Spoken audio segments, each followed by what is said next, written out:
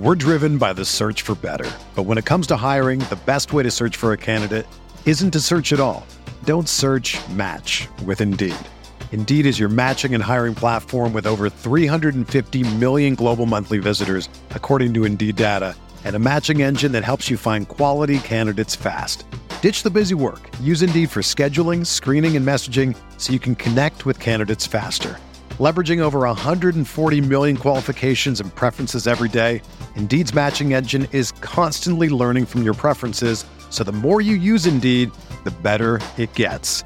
Join more than 3.5 million businesses worldwide that use Indeed to hire great talent fast. And listeners of this show will get a $75 sponsored job credit to get your jobs more visibility at Indeed.com/Blue Wire. Just go to Indeed.com/Blue Wire right now and support our show by saying that you heard about Indeed on this podcast. That's Indeed.com/Blue Wire. Terms and conditions apply. Need to hire? You need Indeed. What's up, y'all? It's Drewski, and I've teamed up with Mountain Dew to produce a hilarious new basketball podcast called The Dew Zone with Drewski. Learn the backstories of your favorite ballers and celebrities like Jamal Murray. Did you have like a favorite team? Was it the Raptors at the time or no? Was the Raptors even started around that time? Come on, bro. I ain't that old, fam. You talking like I'm 50. Taylor Rooks, Asia Wilson, and many more. You won't want to miss this. Listen to The Dew Zone with Drewski on Apple Podcasts, Spotify, and wherever you listen to podcasts.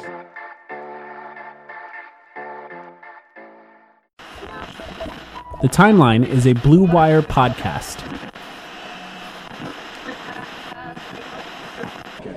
I mean, he's an outstanding player. I mean, he was going off and still be able to have the vision and find me and find everybody else. So, I mean, I know he was like that. I played with him last year, so I know even when he's hot, he still look free. So I was kind of just staying ready, just waiting for the ball to come to me and then be aggressive when I get it.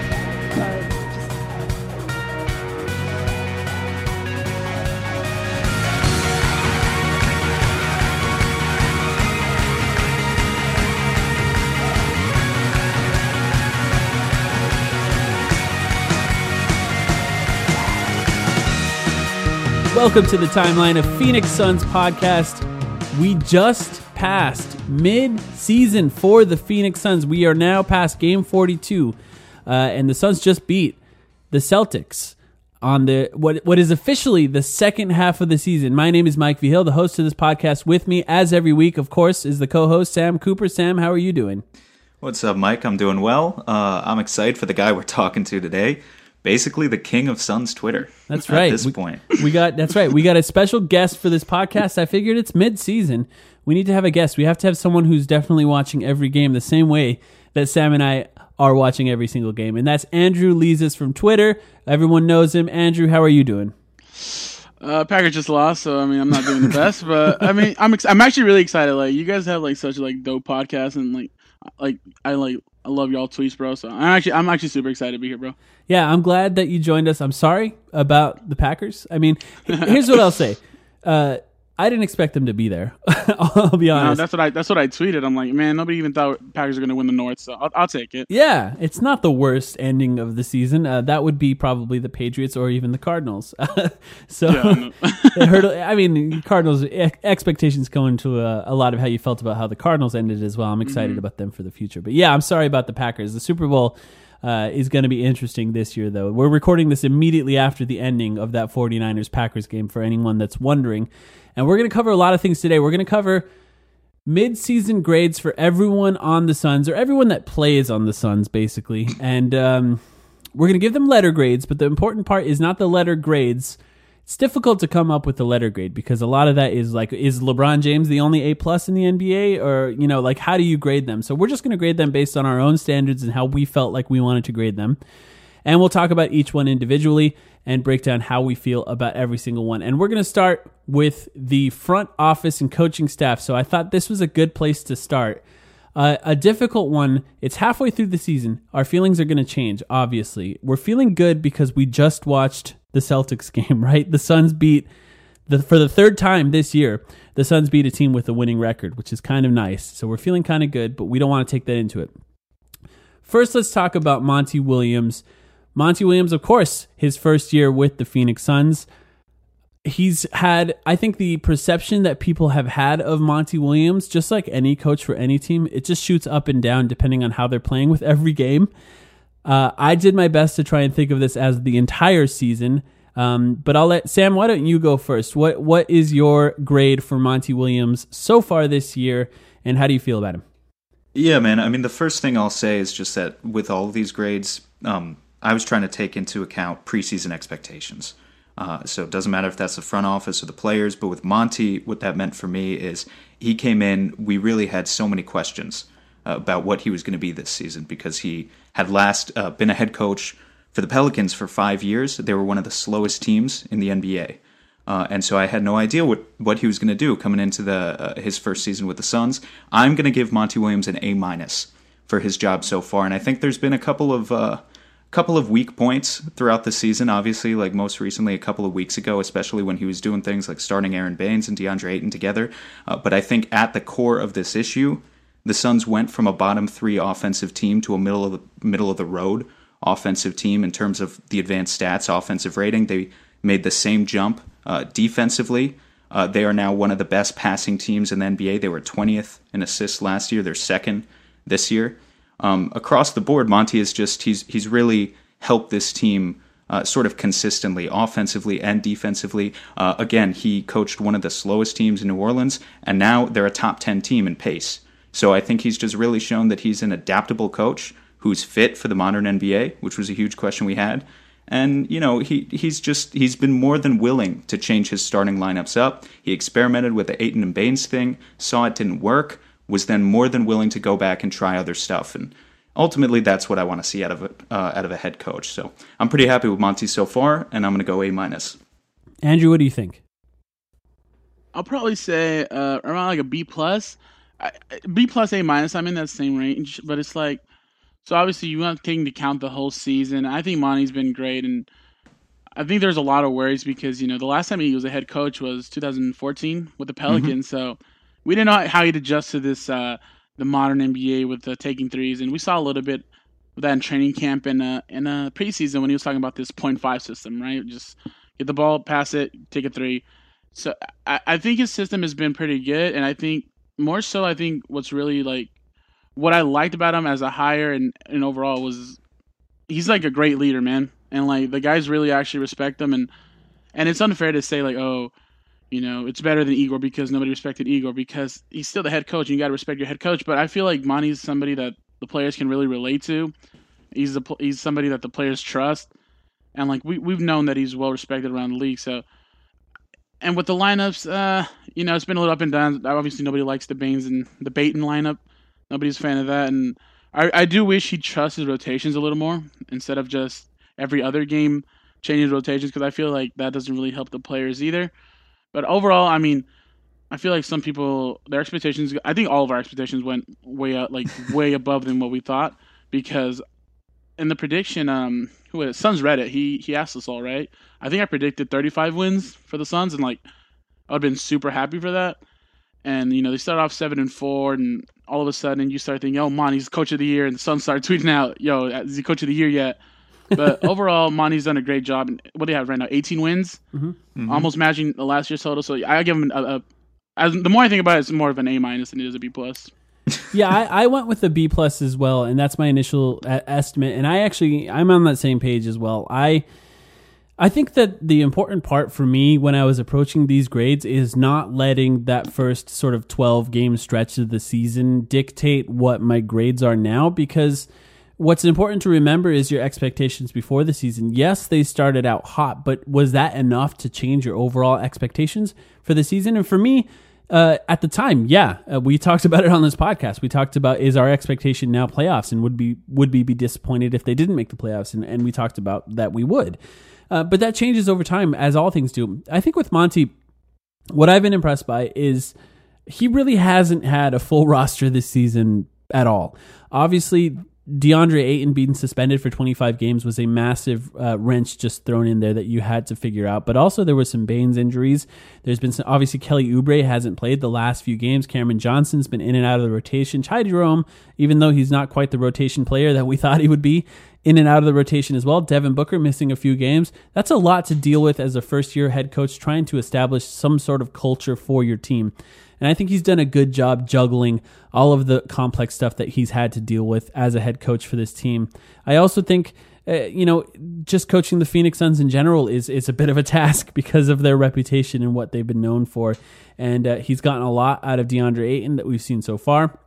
He's gotten a lot out of Devin Booker, the best season of his career so far. And B+, I think he's right there. I would easily give him an A by the end of the season if things keep going as they're going. And of course, if the Suns made the playoffs, that's like an obvious A. You can't give a coach who joined the Suns and they made the playoffs, you can't give him anything under an A. So B+ is right there, and I'm willing to absolutely shift over to an A on that one. Overall, I think he's done a good job. And here's one thing I will say. There's been a lot of different lineups. There's been a lot of different rotation changes. But I think one of the things that I've actually liked about Monty so far is that he's willing to try different things, but he'll pull the plug if it's not working. So he might try it 1, 2, or 3 games, and if it doesn't work, he'll just change it up. And I think that's something that you have to do when you're dealing with a lot of weird injuries or guys in and out of the rotation because of other reasons, like with DeAndre Ayton. So if he had to do that, he had to do it. And I just like that he doesn't stick with things too long. He's not overly stubborn. Like, we're not starting 2 big men anymore, 2 centers. So that kind of thing, yeah, I enjoy. Let's talk about James Jones. We got a lot to talk about on this podcast, obviously, so we can't stick too long on each topic. But James Jones is an interesting one. Actually, Andrew, why don't you go first on this one? How do you feel about James Jones so far and what he's done? Obviously, everything really happened in the offseason, but also I guess you could include him not making any moves yet in your evaluation of James Jones. What do you think? I have to give him a B-. It's the same because I love the Rubio signing, obviously, and I know, especially I get frustrated sometimes with Rubio in the fourth quarter with those like running shots from like 18 feet that aren't threes, but just from the top of the key, and they get frustrating. But he just does so many things to win that it was a great signing, and I feel like I feel like the fans are kind of like taking him for granted. The Rubio signing, because he doesn't do everything perfect because he's not a perfect player, which is why he's like players like him who's such a great playmaker. That's why he's available to go get, because he's not the perfect player. He can't always shoot, but I thought that was a good move. But I'll go back to the draft, and you get Dario Saric, who's been solid, and he's been a contributor. And you get Cam Johnson, who's shown flashes, but I just can't get over passing over Brandon Clark. He was my number 3 player in the draft, and it seemed like he just fell to the Suns like as a sign of fate or something. And I recorded my reaction to it, too, because I was so sure it was going to be Brandon Clark. And then they said Cam Johnson, and I just threw my phone down. I was like, I didn't even upload the thing. I just tweeted, like, bye. I'm done. I'm off this app. And then you see Brandon Clark, the things he's doing in Memphis, that seems like such a perfect fit next to DeAndre. And so that was a bit frustrating. But then you go back to letting Bender go and signing Kaminsky. And Kaminsky, I mean, we're going to get into the grades right now, but, Kaminsky's, he's done what he was signed to do. I'm trying to be nice, but, yeah. In all fairness, he was forced into a role that he didn't think he'd get with DeAndre Ayton getting suspended. So, Kaminsky wasn't the worst signing ever. It wasn't good, but it wasn't the worst signing. But I think a B- is solid. I don't know, like, he's done some solid things, but there hasn't been anything that he's done you're like, wow. But there's been a couple moves that you're like, I'm not sure. And then as far as not trading for somebody, that's kind of what I disagree with. I see a lot of people on Suns Twitter saying, give up the. I saw Max tweet. I love Max, but he tweeted that like give up the playoffs hope. Suns are what, 2 games back of the 8th seed, and it's like they're behind a Memphis team that's just as young as them. They're inexperienced. It's not a guarantee that Memphis just keeps up this great play. So I think when you have an opportunity to make the playoffs, and obviously I'm not saying sell the farm and go get. I'm against like Kevin Love or any of those big contracts with but if you can add a rotation piece, I think it was a Sports AZ Sports Zone. He suggested Patty Mills. Like somebody like that would be great. And I think James Jones, I heard him make a comment about, they didn't expect to be here at this point and they're happy with where they're at, so they're not really trying to mortgage the future. But I don't think getting Patty Mills or, rotation power forward is gonna mortgage the future. I think if you have a chance to make the playoffs, you get a chance to make Devin Booker happy, and then you have to be a little more aggressive than I think what we've seen from James Jones. Mm-hmm. Sam, what do you think? Yeah, I mean, again, judging from expectations, I'm going to go with a C+ for James Jones. Basically, like a C is satisfactory. And what was What was the whole plan for James Jones this summer? Is to raise the floor. Mission accomplished. I don't know what the ceiling of this team is, but the floor is definitely raised. Some of the moves he made, just like Andrew was talking about, were solid. The Brandon Clark was my guy too, so I was upset about that. I like Cam Johnson so far. The big thing that holds me up at this point is it's still the Josh Jackson trade. And I shouldn't even talk about it as a Josh Jackson trade. It's the DeAnthony Melton trade, because right now, we see how much the Suns are hurting for bench production. And it's just a fact that they could have waived and stretched Josh Jackson and didn't have to give up DeAnthony Melton just to get rid of him. And it would have cost them a couple extra million on their cap sheet for the next few years. But given what we know Melton is becoming now, he's becoming really a Patrick Beverley type player. That just would have been so valuable for the Suns to have long term. So, James Jones has made a couple of short-sighted decisions like that could come back to haunt the Suns in the future. That being said, he wanted to raise the floor. He's raised the floor. And I think when he talks about how the Suns are even a little bit better than he expected, he is telling the truth. So I'm going to go with the C+ for him. I've been basically satisfied. I also had, same as Andrew, a B- here. And I think with James Jones, so much of it, I guess part of my B- is still because I think that ultimately what this team needs is another star player. Somebody next to Devin Booker that can also create offense on their own. I think this team clearly still struggles when he's off the floor. And although we do have better players, and they did make a lot of good moves this offseason to make the team better, that's still a glaring hole and a glaring weakness for this team. And it was something that we talked about before the season even began. So it wasn't a huge surprise for us here on this podcast. And as we know, I loved D'Angelo Russell, but there were other options out there as well. Some that never came to fruition, but I do think that he has done a good job overall. It's just not excellent. I had the same type of tweet. I think that we all did, or Reddit comment. If you're on Reddit, I remember immediately after the trade, I said, I can't believe the Suns are going to get Dario Saric and to get another power forward when they draft Brandon Clark. But of course, that didn't happen, unfortunately. But overall, I think a B- is pretty good. Let's get into the players. We're gonna wait. Mm-hmm. I just got a question for both of you guys. Mm-hmm. So just something I just noticed. All of us gave Monty Williams a B+, A-. All of us gave James Jones a C+, B-, right? But I forget which one of you it was that said, Monty Williams, you got to give him an A if the Suns make the playoffs. So why So why does James Jones not get the same benefit of the doubt, Well, I think if the Suns make the playoffs, you would give James Jones an A, right? I mean, okay, so I mean, are you bumping James Jones up from a B- to an A? Because the Suns, like Andrew said, Suns are 2 games out of the 8th seed. Is a 2-game difference the difference between a B- and an A? Yeah, I think so. At the end of the season, yeah. I think that's a fair thing to say. I think what's really hard about judging specifically James Jones and even Monty Williams at this point is that, well, actually, it's more of a problem for James Jones. The team that James Jones built, and we Sam, we've had this conversation 10 times already, was specifically built to be around Devin Booker and DeAndre Ayton. That was the team that we needed to see. We talked about how they mortgaged, they sort of had the idea of this team doesn't need stars, it has 2 stars already. Let's build the team around these 2 stars, and the entire future of what the team can be is on those 2 guys' shoulders. So with James Jones, you're judging the real moves he made is based on like an 11-game sample size, and really not even that because of the in and out of the lineups for a lot of these guys. So, I think that James Jones could be a higher grade there. It's actually kind of hard, for me at least. It was kind of hard to judge him at this point because of the small sample size that we've seen with the actual full roster.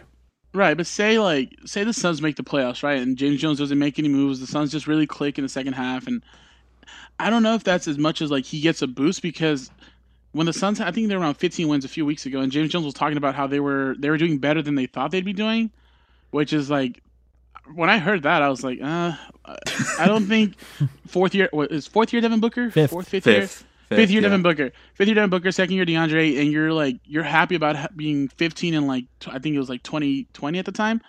I think there's a difference between Monty getting the grade boost because he's in that locker room every day and he's having impact on these players and he's leading them. Whereas James Jones, if the Suns just turn up a notch, it's not because James Jones thought the current team can make the playoffs, It's because he was happy with how they were, and if they didn't make the playoffs, it was fine. But if the Suns just elevated their play, it's not. I don't think it's that much because of James Jones as much as it would be because of Monty Williams. Well, I guess part of it is Dario Saric, using Dario Saric, who of course we're going to talk about later, as an example here. Dario Saric's advanced stats started to tank right before DeAndre Ayton came back, and that's why we saw the Bayton lineup starting. It's because the team had clearly lost faith in Dario Saric, but all of a sudden you see Dario Saric next to DeAndre Ayton now that they're starting together, and it makes more sense. You start to understand why Dario Saric is on this team once again, as we all expected. And I think that's the hard part with, I guess it's just hard. This team had a player with 25 games not played due to something that was not an injury. So it's just really hard to grade the offseason on that when there's such a large chunk of, like, what would the record be if DeAndre Ayton played? At first I thought it wouldn't be a massive difference, but watching the way the team has played with DeAndre Ayton, you could easily see a lot of those games that were close being wins with DeAndre Ayton playing. So that's what made it difficult for me, but I definitely understand that perspective. But Sam, if they made the playoffs, what would your grade for James Jones be? Yeah, I mean, I think it goes up a little, but I just don't think you can boost him that much. I kind of agree with Andrew. I don't think you can boost him that much for, let's say, a 2-game rise in the standings. I think it's kind of more like this team still has a lot of players on the roster that just flat out can't shoot. They can't hit open shots. And so we see Monty's offense generating the most wide open threes in the NBA. And that, to me, is proof that Monty's system works. He's optimizing the players to the best of his ability. It's James Jones's job to go out and get guys who have the right skill set. Right. So I don't know. I mean, I guess I brought up the question because I wanted to see why there was that gap. But I think Monty just gets a little bit more benefit of the doubt when it comes to this. I think it's been 10 years. It's been 10 years since the Suns made the playoffs. And not just 10 years. 10 of the worst possible years that you can have for a franchise, to the point where the Phoenix Suns, who were once beloved, everyone in the entire NBA community's second favorite team, if they weren't your favorite team, became a laughingstock. And if a general manager can take a team from a laughingstock to the playoffs in a single season, it'd be hard for me to not give him an A, even if there are things that he could have done better, just because of the cultural impact and the sort of perception around the league that would have. It'd be hard for me not to give that guy an A, I think. Let's go to the players. Let's start with the bench, and then we'll get to the starters at the end of this podcast. So if you're waiting for some talk on Devin Booker and DeAndre Ayton, you're going to have to wait a little longer. Yeah, go to 42 minutes and 13 seconds. I'm just kidding. I don't know. I'm just like, we'll see. I have a feeling these conversations are going to take a while. I'm going to start with mine, and I started with Aaron Baines here. I want to start with Aaron Baines first because I think this is going to be an interesting conversation. I actually gave Aaron Baines a B+, and I want to say why. B+ is kind of a higher grade than I think would represent the way that he's been playing lately. Aaron Baines has been struggling to defend, and he's been struggling to hit shots. This is an example of a player that I didn't want to let what he did in the first 10 games of the season overly impact what I graded him on here, because he was essentially one of the best centers in the NBA for like an 11-game stretch at the beginning of the season. He just was, by all metrics, an excellent defender and one of the most versatile offensive guys at that position. He was essentially Brook Lopez, what Brook Lopez does for the Bucks for a while here. And he's not necessarily a B+ on the court. At the beginning of the season, I talked about how I was suspicious of the idea that Aaron Baines could all of a sudden teach DeAndre Ayton physicality and screen setting. I just thought, okay, cool. Yeah, a teammate can have a difference, but ultimately it's up to the player and it's up to the coach. I've kind of backed off on that a little bit. The way that DeAndre Ayton sets screens now looks like Aaron Baines. Like, it looks just like the way Aaron Baines sets screens. And Aaron Baines, one of his main skills is setting screens. And you can kind of actually see the impact that Aaron Baines has had on DeAndre Ayton and the way he's playing. Maybe I'm giving him too much credit for that with my B+ grade. But I think what I expected out of Aaron Baines was 10 to 15 minutes a game of backup centers where he set screens for Devin Booker to shoot mid-range shots, which he still does. And I think if he continues to do that well, then he'll be fine. I do think his defense around the rim needs to improve in order for that kind of grade to stay where it is by the end of the season. But I think the impact that he's had on DeAndre Ayton raised that grade a little bit for me. Sam, what do you think about Aaron Baines? I'm going with a B, so just a little bit lower than you. And I just think it was so critical for the Suns to get out to that 7-4 start, regardless of what the reason was. Obviously Baines wasn't ever going to stay a 50% three-point shooter all season long, so maybe got a little bit lucky. But that just gave the Suns something to play for without DeAndre Ayton. And I think when you talk about Baines being this veteran presence who actually wants to be here and is willing to teach some of these younger players, the Suns being 7-4 and giving the team the confidence to believe that they could make the playoffs has a lot to do with that, as opposed to say, like Tyson Chandler in theory was a great veteran to teach some young guys on this team, but then maybe the Suns started out 3-10 in the season and it was very easy for him to give up. Same goes for Trevor Ariza last year. But the other thing with Baines, obviously right now he's playing poorly. There's no sugarcoating it. Like at this point, Sheck Diallo might be better in those minutes. Honestly, you can make a case. And Baines is actually doubtful for the game against the Spurs tomorrow, so we might see Diallo in those backup spots. But I think it's important to note, Aaron Baines played 800 minutes all of last season for the Boston Celtics. This season, he came in after having played FIBA in the summer, and he's already just under 800 minutes for this season halfway through. So, we're talking about a 33-year-old who is shouldering a much heavier load than he's used to. A guy who was used to being a backup on a contending team last season and now has come in and has literally just played a lot more minutes. So I think that really impacts kind of the regression that we're seeing from him. And I'm not that worried about it. This is how he's playing now is basically just what we expected him to play like. So I feel pretty comfortable with a B. Yeah. Andrew, what do you think? I also had a B. I'm not just copying you guys. I was worried that my grades were going to be dumb.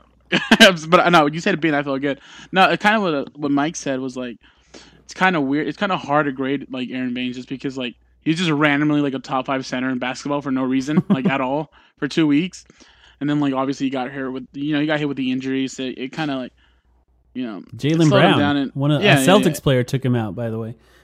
Yeah, exactly, and like. Nobody expected him to be an all-star player to continue that play up, but he was playing like an all-star for the first 11 games of the season. So you take that extreme of how good he was playing, and then recently it hasn't been so good. So, but overall, I mean, you have to appreciate what he's done for the Suns, and I think he's a little lower than what I expected right now as his current plays. But I think he's going to pick it up, and obviously he was much higher than what we thought we were going to get from him, to start the season. And at the end of the day, he's still a good backup center. He knows how to communicate and lead a defense, and he was a huge part in the Suns' start. So I think overall, you have to give Baines a B. At least I have to give him a B. Yeah. Yeah, I think it's a fair thing. And here's an idea for anyone who writes that's listening to this: do a comparison between Aaron Baines' few weeks of stardom to Jeremy Lin. Because that's what it was like. A player that should not have been a star coming out of nowhere and being a star for a few weeks and absolutely carrying a team that shouldn't have been as good as it was. That's what Jeremy Lin did. And in the absence of a star, which is kind of what Jeremy Lin did as well. You can call it Baines sanity or something. And by the way, if we had to include the Aaron Baines fan club account in this evaluation, obviously we'd all be giving Aaron Baines an A because that was one of the acquisitions of the offseason as well.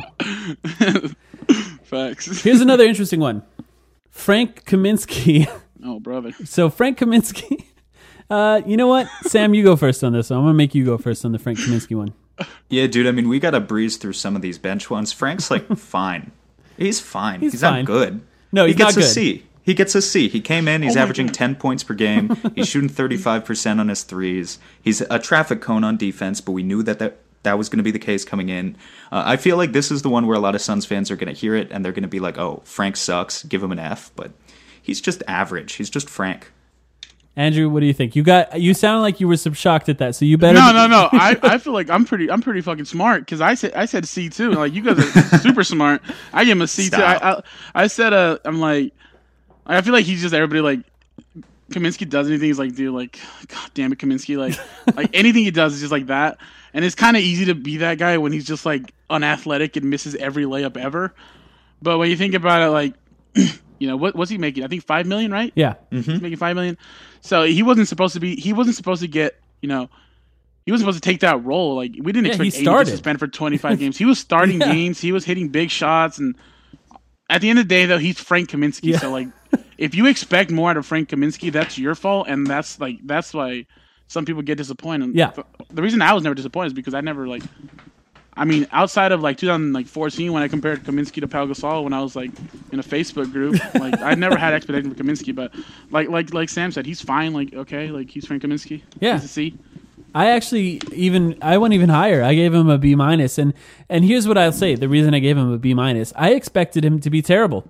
And I think that he's been slightly better than terrible. And I think one of the reasons... That's all we can ask for. Yeah, slightly better than terrible should be a tattoo on Frank Kaminsky's back, because that's about as good as he's going to get. And with Frank Kaminsky, I think one of the reasons his grade is higher than I would have expected it to be, sort of when I thought about it, when I was putting together my notes for this, is because of how bad the offense has been when Devin Booker was off the court for the last few games. So bad. It's so bad. And I looked it up. I looked up some stats when Devin Booker's off the court but Frank Kaminsky's on. It's still a net negative, but it's nothing like it is right now. Frank Kaminsky affected the offense in a positive way when he was on the floor.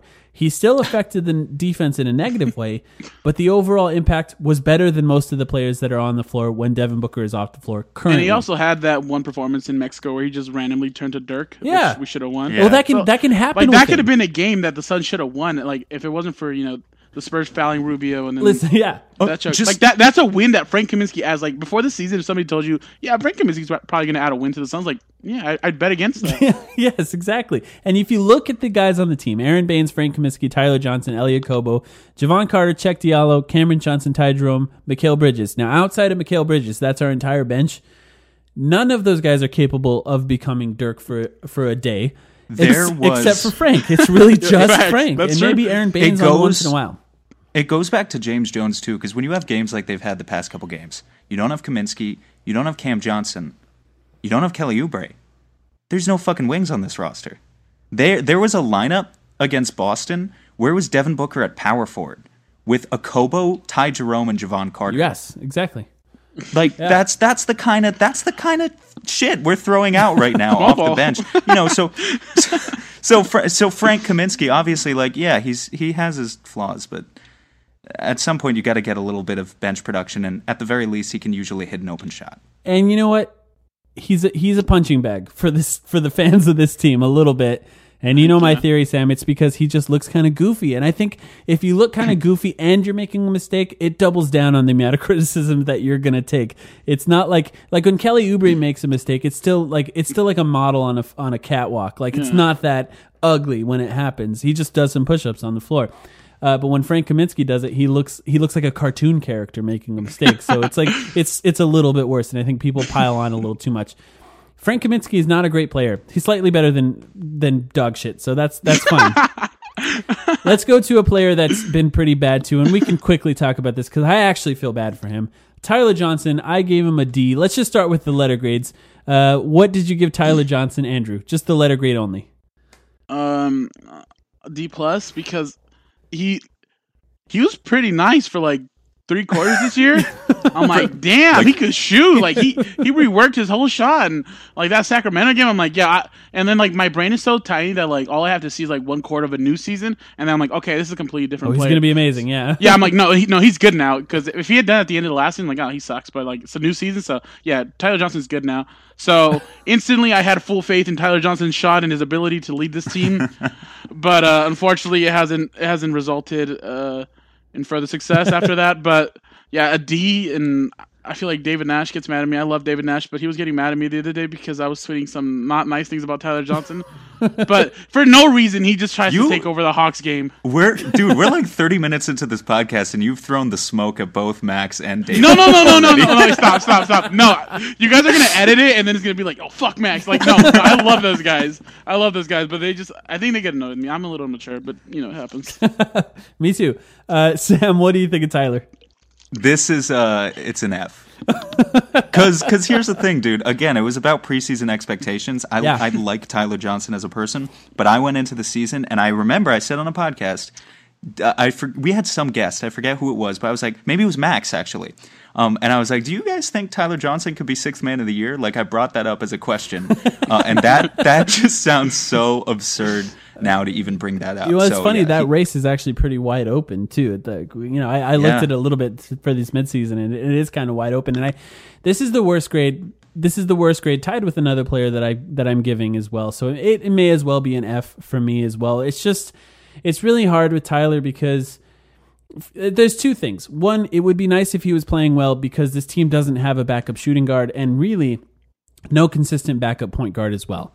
So a glaring hole in backup guards, and Tyler Johnson, the guy that's a veteran who's making $19 million this year, is not playing well. And that's really difficult. But the other part that sucks with Tyler Johnson playing badly is that he would be a nice trade piece right now. And you got to imagine if he was just a serviceable backup guard, that would be a lot more valuable to trade, because teams that are trading for an expiring contract have to sell something to the fans of the team. They're not just going to tell them, hey, this guy's going to expire and then we'll sign somebody this offseason. They have to say, oh, we're really excited to have Tyler Johnson. He's been on some good teams. He was playing well this season and I think he can contribute. They're not going to trade for Tyler Johnson if all of their fans are going to look up his stats this year and throw up in their mouths. That's not something that we want to happen. So with Tyler Johnson, it sucks for multiple reasons. One, I like the guy and I want him to play well. And two, it's going to be hard to trade him to a team that's not like the Hawks or somebody that's just desperate for cap space no matter what. So too bad for Tyler Johnson. Let's move on to a backup guard that's actually getting more minutes lately than before. Elie Okobo. Sam, why don't you go first on Elie? What did you give Elie? Yeah, I'm going B- on Elie. I think he's shown some strides since last year. I think a lot of my faith in him is still not really grounded in like facts. Like he had one start against, I think it was Houston a few weeks ago when Ricky Rubio was out and he started next to Devin Booker. I was like, in theory, Elie Okobo would be so good next to Devin Booker because you see him put the ball on the floor sometimes and he can actually get to the rim and score. He's got a kind of quick first step. He tries to be aggressive, and he's also got that outside shot.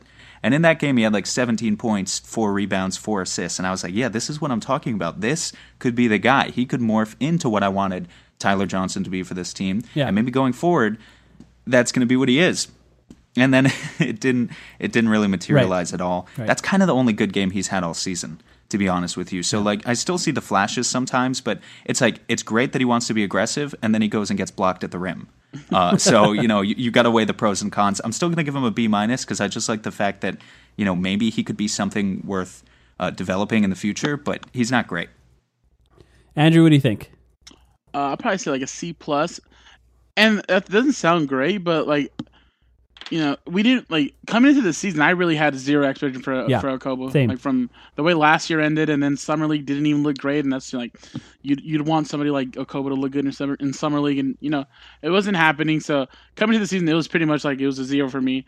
But I've seen some flashes, and I think part of me just wants him to be like Baby Dragic so bad, where like I see the flash and like, oh my god, when he's confident, he's got a nice handle and he can get by people, but then he shoots threes and he shoots them to the moon, and then he never makes them. But sometimes he makes them and it looks pretty, and then you start envisioning like, okay, this guy starts putting a little confidence. He could be kind of what this team needs from the 6th man, like in terms of like, he's a point guard. He likes to get his teammates involved, even though he doesn't always go about it the best way. And he can be aggressive, but like Sam says, sometimes he just goes at a 7-footer and gets blocked, and then they're on a fast break. At the beginning of the season, we did our Superlatives podcast, and I gave Elie Okobo the most likely to fail tag. So my preseason expectations of Elie Okobo were that he was going to get no minutes. I just could not see a situation where we would need Elie Okobo, and that's how dire the backup guard situation is for this team. So just based on how little I expected of him, I'm giving him a B+. I don't think he's playing like a B+ player, but I expected less of him, and I think he's actually doing well. And now, just a point on his 3-point shot, he hasn't, he's taken 48 shots this year, but he's second on the team behind Cameron Johnson in 3-point percentage. Now, that is a symptom of how bad this team is at shooting 3-pointers, as much as it is how well he's doing at shooting threes.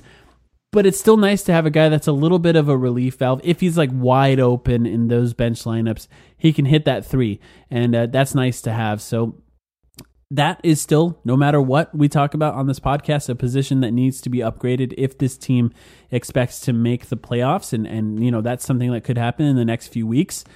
But just based on how little I expected of him, I'm just going to give him that B+. Let's talk quickly about Jevon Carter. We don't have to say much. I gave him a C. I think he's been fine. I didn't expect much, and I'm not really getting much. He can't really play offense. What do you think, Andrew? I like Javon Carter because whenever you tweet his name, you get like 100 likes and like a bunch of people like follow you, and you have his mom like retweeting you. The so then Mountaineers, people with Yeah, the Mountaineers Mountaineers in their bio will if you show want- up in your mentions. Listeners, if you want some free clout, just tweet like Javon Carter's a beast. He's changing the game out there, and then it's easy clout. But no, like you said, he's been fine. Probably a D-. I'd say a D+. You know, he's shown some things where you appreciate the effort, and it was cool when you hyped up the crowd that one time, and like that's pretty much like what do you take from Javon Carter? A+ bench celebrator. A+. And you see his shot, you're like for some reason he's like a weird guy where I'm just like I feel like that shot's gonna go in every time, just the way he shoots it, and like he has confidence. But I mean, he's like you said, he's fine, and for a fourth string point guard, he's fine. He's whatever. Yeah. Sam, what do you think? I gave him a C. I just want to go back a second. It's so funny that it's just so true. The entire state of West Virginia is like right there in your mentions. The second you mention Javon. And like we on this podcast, we've interviewed both Richaun Holmes. We haven't gotten a player. But we've interviewed Richaun Holmes' mom and Ty Jerome's dad. And so, like, for our Christmas, we were debating if we should do a Christmas episode this year and we should ask Javon Carter's mom. But she kind of just, like, scares me. So we chickened out and we didn't even try. Oh, she was liking, like old takes exposing my tweets when I was like, Javon Carter stinks. And then somebody was, and then he had like 2 threes, and then like, you see that? He's actually pretty good. And then she was just liking everything. See that, idiot?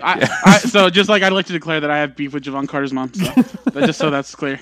I'm just kidding. I'm sorry. The thing is about Javon Carter's mom, and we talked about it before, she's not a fan of the Suns. She's not a fan of the NBA. She's just a fan of Javon Carter. And I like that about her. I think that's appropriate. There's something gritty about that. Yeah, you're a you mom. should be a fan of your kid. Yeah, that's all. But that's all. I think with Richaun Holmes' mom, Laetitia, Dr. Laetitia, she was a fan. She's a fan of the whole NBA. She knows the players. She likes to talk about them. She likes to talk about what she thinks, how she thinks teams should play. Like she has strategic thoughts and stuff like that. And I'm sure Javon Carter's mom does as well. But what she's out there, she's got an agenda. Her agenda is to pump up her boy, her son. And you gotta love that. I mean, I just wish either of my parents stand our podcast with the same energy. Can Javon you imagine? Mom. Like commenting on podcast tweets from other podcasts. Yeah, this podcast is fine, but have you heard the timeline?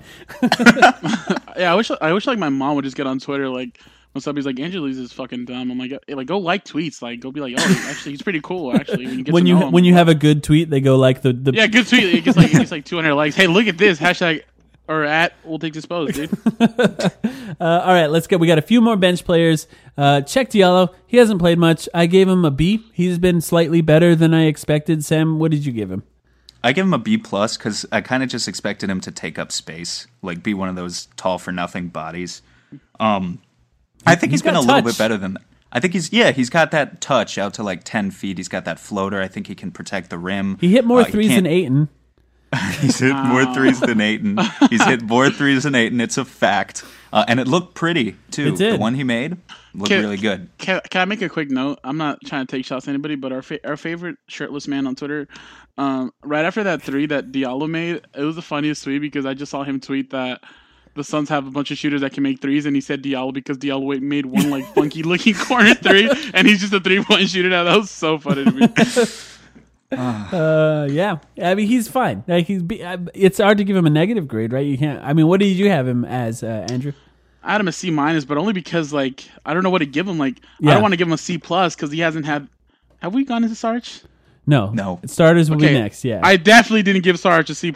Yeah. But I didn't want to give him a C+ because I didn't want to give something close to Sarge or Baines because he hasn't had that impact. It's not because he doesn't have the ability or whatever. But it's just because he hasn't had the opportunity. So it was kind of just like an incomplete almost. He's played 234 minutes this season. He's less than Javon Carter, less than DeAndre Ayton already. So like, how are we really gonna judge him so far? He's fine. I'm glad to have him as a backup if one of the guys like for example in the Spurs game, if Aaron Baines doesn't play, it's nice to have Diallo there. I don't think he's going to be terrible, which is kind of nice to have. I actually liked when him and Okobo would get runs together. I thought they had like a couple games in Denver where they were just like Okobo and Diallo were on the floor together and they were making plays. I thought I think Diallo deserves more playing time, and especially if Baines, if he doesn't pick it up soon, like I think there's something there with Diallo. Look, if it's between playing Diallo and Baines together or playing 4 guards, I'll take more Diallo minutes. Andrew brings up a good point. I don't think we mentioned all season. Diallo is a team option for next year.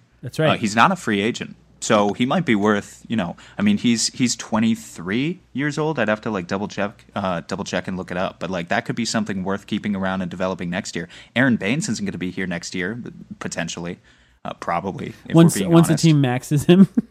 once Probably the the team Kings. maxes him. So keeping Diallo around for like what, $2 million next year and making him your full-time backup center, if he proves that he deserves it, that's worthwhile. Yeah, and he's had a couple games where he's like 17 and 10, 12 and Yeah. 11. Like players that just think don't do that. Like there's something there. I don't know if he's good. I don't know if he's good, but and I don't know if he's impactful. But I know that there's something there, and I think it's worth a shot to see what we have. Well, I think what's interesting is exactly how we're talking about Check Diallo now. That's how 76ers fans were talking about Rashawn Holmes before he came to the Phoenix Suns. Guys like that can break out later in their career if they just find space to score and continue to be high energy guys who contest shots and get rebounds. And this team lacks in athleticism, and Check Diallo is an athletic player, so hopefully he does get more minutes going down the stretch in this season, and we can see a little bit more of what we can get out of him, so that team option would be interesting. So we got some rookies now. Let's start with Cameron Johnson. I'll go first with Cameron Johnson. I gave Cameron a B-. I think that what we expected out of him was to be an excellent shooter. I wanted to give him a higher grade, but the thing is if you draft the oldest player in the draft, they have to basically look like an NBA player right away. And while he doesn't look like a terrible NBA player, he's still not quite better than a lot of the rookies out there. I think he does have an obvious NBA skill in his shooting, and I think his defense, his footwork, his ability to keep up with guys on the defensive end of the floor has been better than I expected. I also love the occasional Cameron Johnson offensive rebound. I like the way he sneaks in there. He's good at using his body. He's got lots of control. But I just couldn't quite get higher than a B- for him.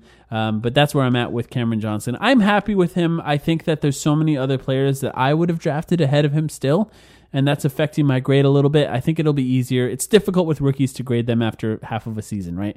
This could easily change by the end of the year, and it will definitely change by the end of next year. So who knows what he will be. I'm not disappointed. Sam, what do you think about Cameron? I gave him a B+. I mean, I don't know, the way people talked about him coming out of the draft, it was like best shooter in the draft, but I almost felt like he was framed in this conversation as if he was Troy Daniels or something, like he could do literally nothing else. And I think you touched on it, but I've been impressed with his ability to get offensive rebounds. He bails out DeAndre Ayton sometimes. DeAndre Ayton will take a stupid mid-range shot. Cam Johnson will sneak in there for a putback dunk, is something that we saw a couple nights ago. And his defense and footwork has been better. So I'm happy with the B+ here, and he's just saved this rotation with 40% three-point shooting on a roster that otherwise really can't hit shots. So he's just been a high-level player. I liked Brandon Clark. Again, I mentioned that already, but trying to think of other players that I actually would have wanted above Cam Johnson. I think PJ Washington would have been a cool get as a power forward, but other than that, I'm pretty happy with where the Suns ended up. Andrew, what do you think? I gave him a C+. He started off the season really well, but obviously recently he's just kind of hit a wall a little bit, and he's trying to break out of that. But I like what I see so far. He's a great shooter. He actually has a little more athleticism than I thought he had. Yeah, like you said, with the putback dunks and he has a little more bounce than I thought. But I give him a C+ just because there's still obvious concerns, with his defense. Like, who can he actually guard? And then what does he do on offense besides shooting threes? He's got the occasional backdoor cut, but I saw somebody tweet it, and I thought it was so interesting. I'm like, I don't get how such a great shooter like Cam Johnson just steps a foot inside a 3-point line and he can't make a mid-range shot. He just needs to improve that part of his game. Obviously we don't expect him to be Book and just yeah, but he become needs a mid-range monster, but he needs to be able to. He needs to be some sort of threat outside of the threes, and that's why it's a little concerning. But all in all, C+. I think he's been solid. I don't think he's been just fine. I think he's been pretty solid. He's helped the Suns in some games, and I think he's what you expect from Cam Johnson. Yeah, I'm not disappointed in Cameron. I am disappointed in Ty Jerome so far. I don't want to spend too long on Ty Jerome because it kind of hurts me. I really, really, really wanted him to be good, and he's entirely out of the rotation right now. And I don't think how many games has he played? I don't think that 10? anyone's complaining that he's entirely out of the rotation. He's played 13 games, 142 minutes, basically the least of anybody on the team so far. Shooting 32% from the field, 30% from free throws. Just clearly not in NBA shape yet, and it's going to take a lot to get him in NBA shape. And I think he's capable. He's got the brain for it, but he does not have the body. He's not fast enough, and he doesn't have the strength to keep up with a lot of people that he's trying to guard. As soon as he steps in the floor, you see the eyes widen on the best offensive player on the other team, and they're like, give me that guy. I'm going right at him. I gave him a D. I don't want to give him a D. I want him to be good. I hope that he can get in a little bit better shape, and I actually do hope that he plays well enough to sneak into the rotation a little bit towards the end of this year. Maybe if the Suns actually get up in some of these games ever, we get to see a little more Ty Jerome, but that's every game is close now, so that's not really happening. Andrew, what do you think about Ty? I give him a D-. The only reason it's not an F is because he had that one game in Charlotte on his debut where he made it seem like he was going to be the best player of all time. He had like 4 assists, like 2 steals, yeah, a 3 in like 2 minutes. Yeah. But more assists than Nash's debut or something. Yeah, yeah, exactly. He looked great, and I remember people were saying, just wait till Ty Jerome comes back, and I was one of those people like, oh, well, we had our backup point guard, and I definitely expected him to be much better than he is right now. Like you said, like you were talking about Cam, if you're taking one of the older players in the draft, like they need to be one of the best players in the draft, like the next season. So, and Ty hasn't been that. His athleticism is a huge concern.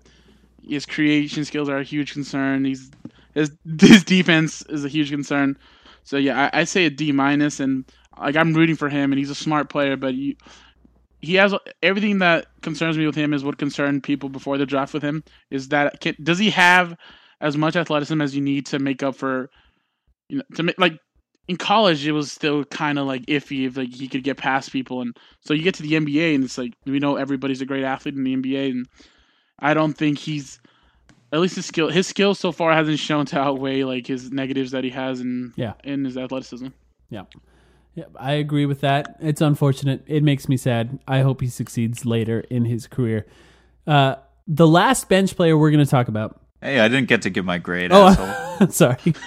I know your grade already. So wait, I wasn't gonna. Also, I want to get. You guys want to know something like exclusive? Yes. So people forget I made the song called Kelly Oubre. No, I'm just kidding. But I made that song before I started writing that. I was writing a song called Ty Jerome, and that shit would have aged like fucking milk. That would have been so bad. That was a good one. That was a good one. Yeah, I meant to say that totally, 100%. But yeah, no, just a little exclusive timeline podcast. You can send it to us. We'll play it at the end of this podcast if you want. You guys said it best. I gave him a D. We can move on. Sorry, Sam. No, you're good. Trust me, you much rather would want to talk about Mikal Bridges, who's next. Facts. In fact, go ahead and start. Mikal Bridges. Yeah, I mean, Mikal got an A-, and I think the only reason I prevented myself from giving him an A was because I was trying to remind myself that one game where he hit 6 threes doesn't mean that his shot is fixed. Although I have no idea what happened last night because the shot looked way better in general. It just like didn't have the same hitch, But I still give him an A-. He's like such an impactful player. Advanced stats love him. He's first on this entire roster in player impact plus minus. He's second in VORP. He's third in true shooting. He's third in win shares. He's the first non-big man to play for the Suns since Sean Marion to have as high of a defensive box plus minus as he does. He's just like, he's such an impactful player. I don't really know what else to say. Like, we've been talking about his strengths all season long. Now that the shot comes back, and now that you can actually see the gravity of a Devin Booker, DeAndre Ayton pick and roll in action, he's going to have tons of wide open spot up opportunities. He just needs to hit it. And if he hits it, that's a scary proposition for the rest of the league. What do you think, Andrew? I give him a B+, and I wrote down, just like his shot is one of the things that's like holding him back. And like, and I'm the same way as Sam, man. Like I saw that last game, and now I mentioned how my brain's tiny, so now I'm just expecting him to make 6 threes in every game, or else I just don't like him anymore. But no, like obviously he's a great defender. He's like an elite defender in his second year already, and like he doesn't put up the assist numbers or anything, but like you appreciate how far he's come as a playmaker, and like in terms of the beginning of last season, he's more confident now. You see him sometimes he'll take a rebound and he'll take it coast to coast, and he'll make a play with it. He's such an important piece, and we're gonna talk about Oubre later, but he's one of the players. When people ask me like, "Would you start him over Oubre?" and it's just like how much I value Mikal so much, but it's like, is he more valuable than what Oubre is for like the chemistry and and Oubre's been playing great too, but no, Bridges has been great, and if we see more of that Celtics game, then it's not going to be a question as who the Suns should start, obviously. You got a song about Mikal coming up anytime soon? If he makes 6 threes next game, I'll write a song. Guaranteed. I'm holding. If you, I'm holding if you you to make that. 6 threes against the Spurs, 6+ threes, I'll write a Mikal Bridges song. Okay. I had an A for Mikal Bridges, and here's what I'll say. Would I start him right now? No, I don't know that I would. If he continued to hit threes the way that he's hitting, it'd be impossible not to start him at some point, because that was crazy. I mean, you see how valuable it is to have a guy that defends like that and can hit threes like that. But one thing I will say, when I see these it's trade season, right? Every single day there's going to be an article written with fake Suns trades. Anytime I see one that says Mikal Bridges in it, I just say, no, sorry. Did you see that tweet from that Boston reporter? Oh, no, what did he say? Oh, yes, yeah. That said that McDonough, they almost trade Rozier for Bridges, even though McDonough would have had like 2 months in between after giving up like multiple first-round picks to get Bridges. Absolutely not. not. That's just literally not true. Yes, it definitely did not happen. It definitely never did not happen. And I think he's confusing another player there, and he just doesn't want to admit it. And tweet didn't get enough attention, so he probably won't. But it doesn't matter. My point is, I would not trade him. Would I trade Kelly Oubre? Possibly. Like for the right player, possibly. I love both of these guys, but I think the way Mikal Bridges fills in the gaps, that's how I like to say it. He just fills in the gaps between what other players do. He makes up for mistakes that other players make in a way that nobody else on this team can, because of his ability to cover so much ground with his speed and just his length. He's got insanely long arms. He's vital for this team, and I gave him an A. It would have easily been an A+ had his offense picked up a little earlier. I do like that he's cutting. I do like that he's driving. He hit one of the most important shots of the game yesterday, off dribble, fading away like Kyrie Irving. So, he's just doing things regularly that he just did not do last year. So I'm really impressed with him so far. I gave him an A. Let's take a quick break. We have a special segment for you guys, and we're going to come back and talk about the starters.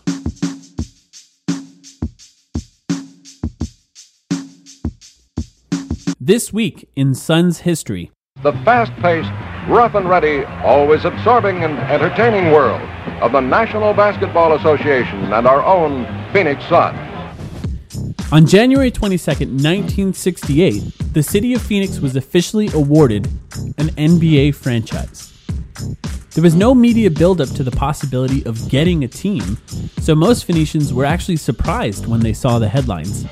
Richard Biak, a real estate developer in Tucson, was the catalyst for the formation of an ownership group. When he proposed Phoenix as an expansion team, then NBA Commissioner Walter Kennedy thought he was crazy and said Phoenix will never support pro basketball. Kennedy warmed up to the idea after doing his own informal polling in Phoenix. He said, "I talked to half a dozen shoeshine boys and a couple of barbers and some taxi drivers, and I was surprised and gratified at how aware they were of the NBA. I came away with strong feelings that Phoenix was ready." Right before the 1968 All-Star Game, Biak got word that the Board of Governors voted to give Phoenix a franchise in exchange for a $2 million franchise fee.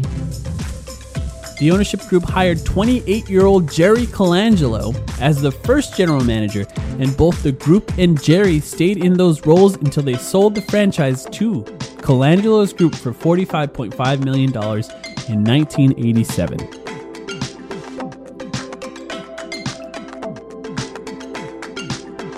This segment of the podcast was produced by Cody Hunt. Follow Cody on Twitter, CO_D Hunt.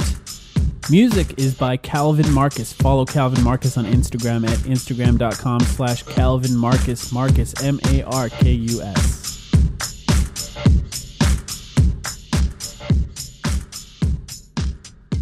All right, let's talk about the starters for the Phoenix Suns. I know you're all waiting for this, and, depending on when this podcast aired in the last few weeks, this group of 5 players could have been completely different than what it is now. But we're going to cover the starters that are starting right now, currently, for the Phoenix Suns, assuming everyone's healthy. And those starters will be Ricky Rubio, Devin Booker, Kelly Oubre, Dario Saric, and lastly, DeAndre Ayton. Let's start with our point guard, Ricky Rubio. I looked up Ricky Rubio before we started doing this. I was looking at the stats for everyone, and I was shocked to see that he had a career high in points and assists. I was surprised, especially about the points. I thought he may have a career high in assists. It's something that I thought may have happened before the season. still kind of shocked that he has it. He's second in the NBA now in assists, and he is vital. I think the thing is with Ricky Rubio is, as good as Devin Booker is, this team, because of the vast hole at point guard that we still have, if Ricky Rubio is not playing, it's going to be really hard to win the game. I mean, they lost against the Hawks, the worst team in the NBA, without Ricky Rubio playing, and I don't think that's a coincidence. I think that he makes such a massive difference to this team winning games. 1, because he's good. 2, because he can pass.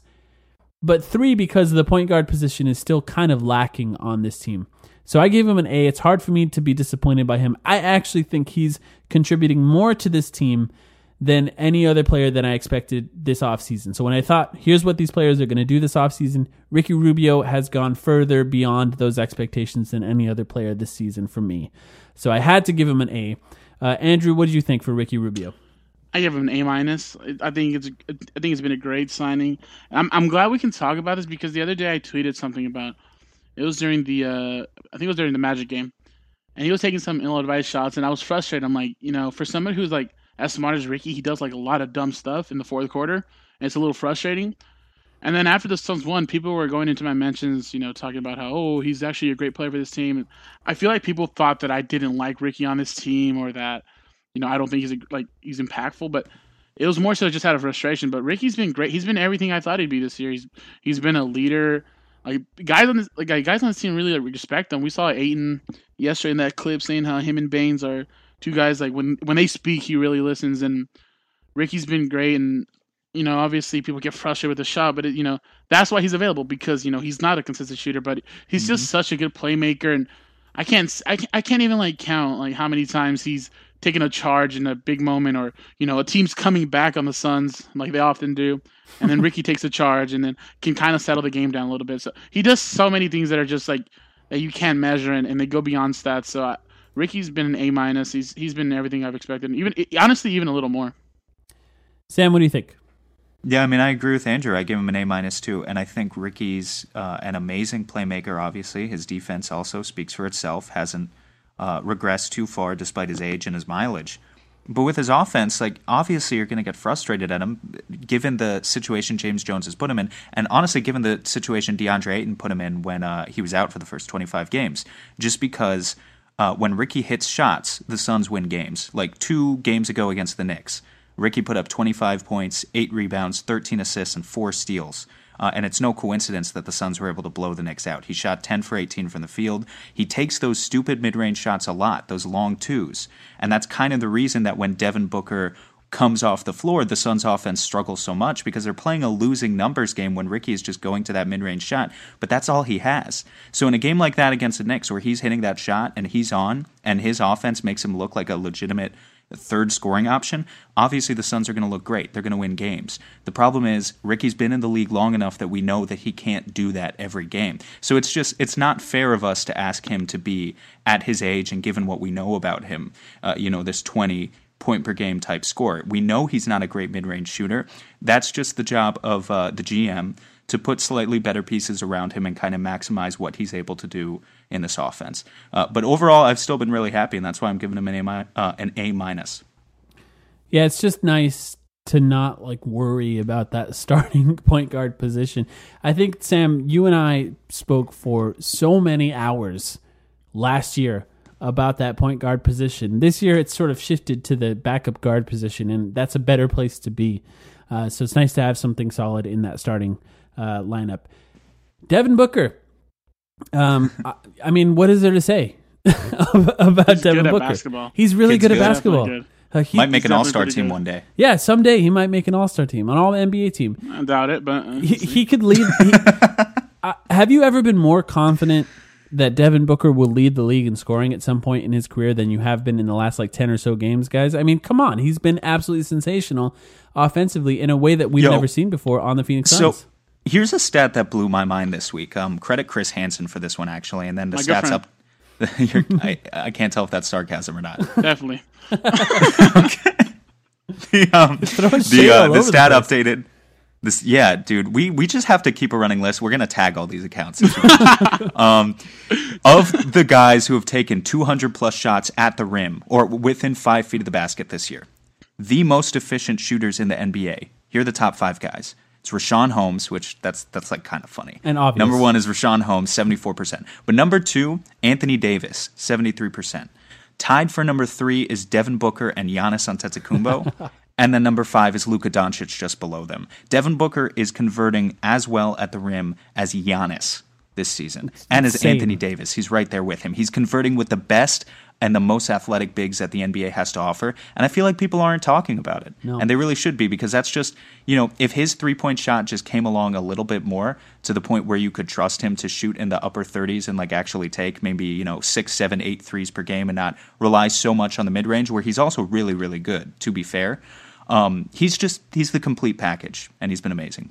A, yeah, sorry. Andrew? I also give him an A. I mean, how could you not, right?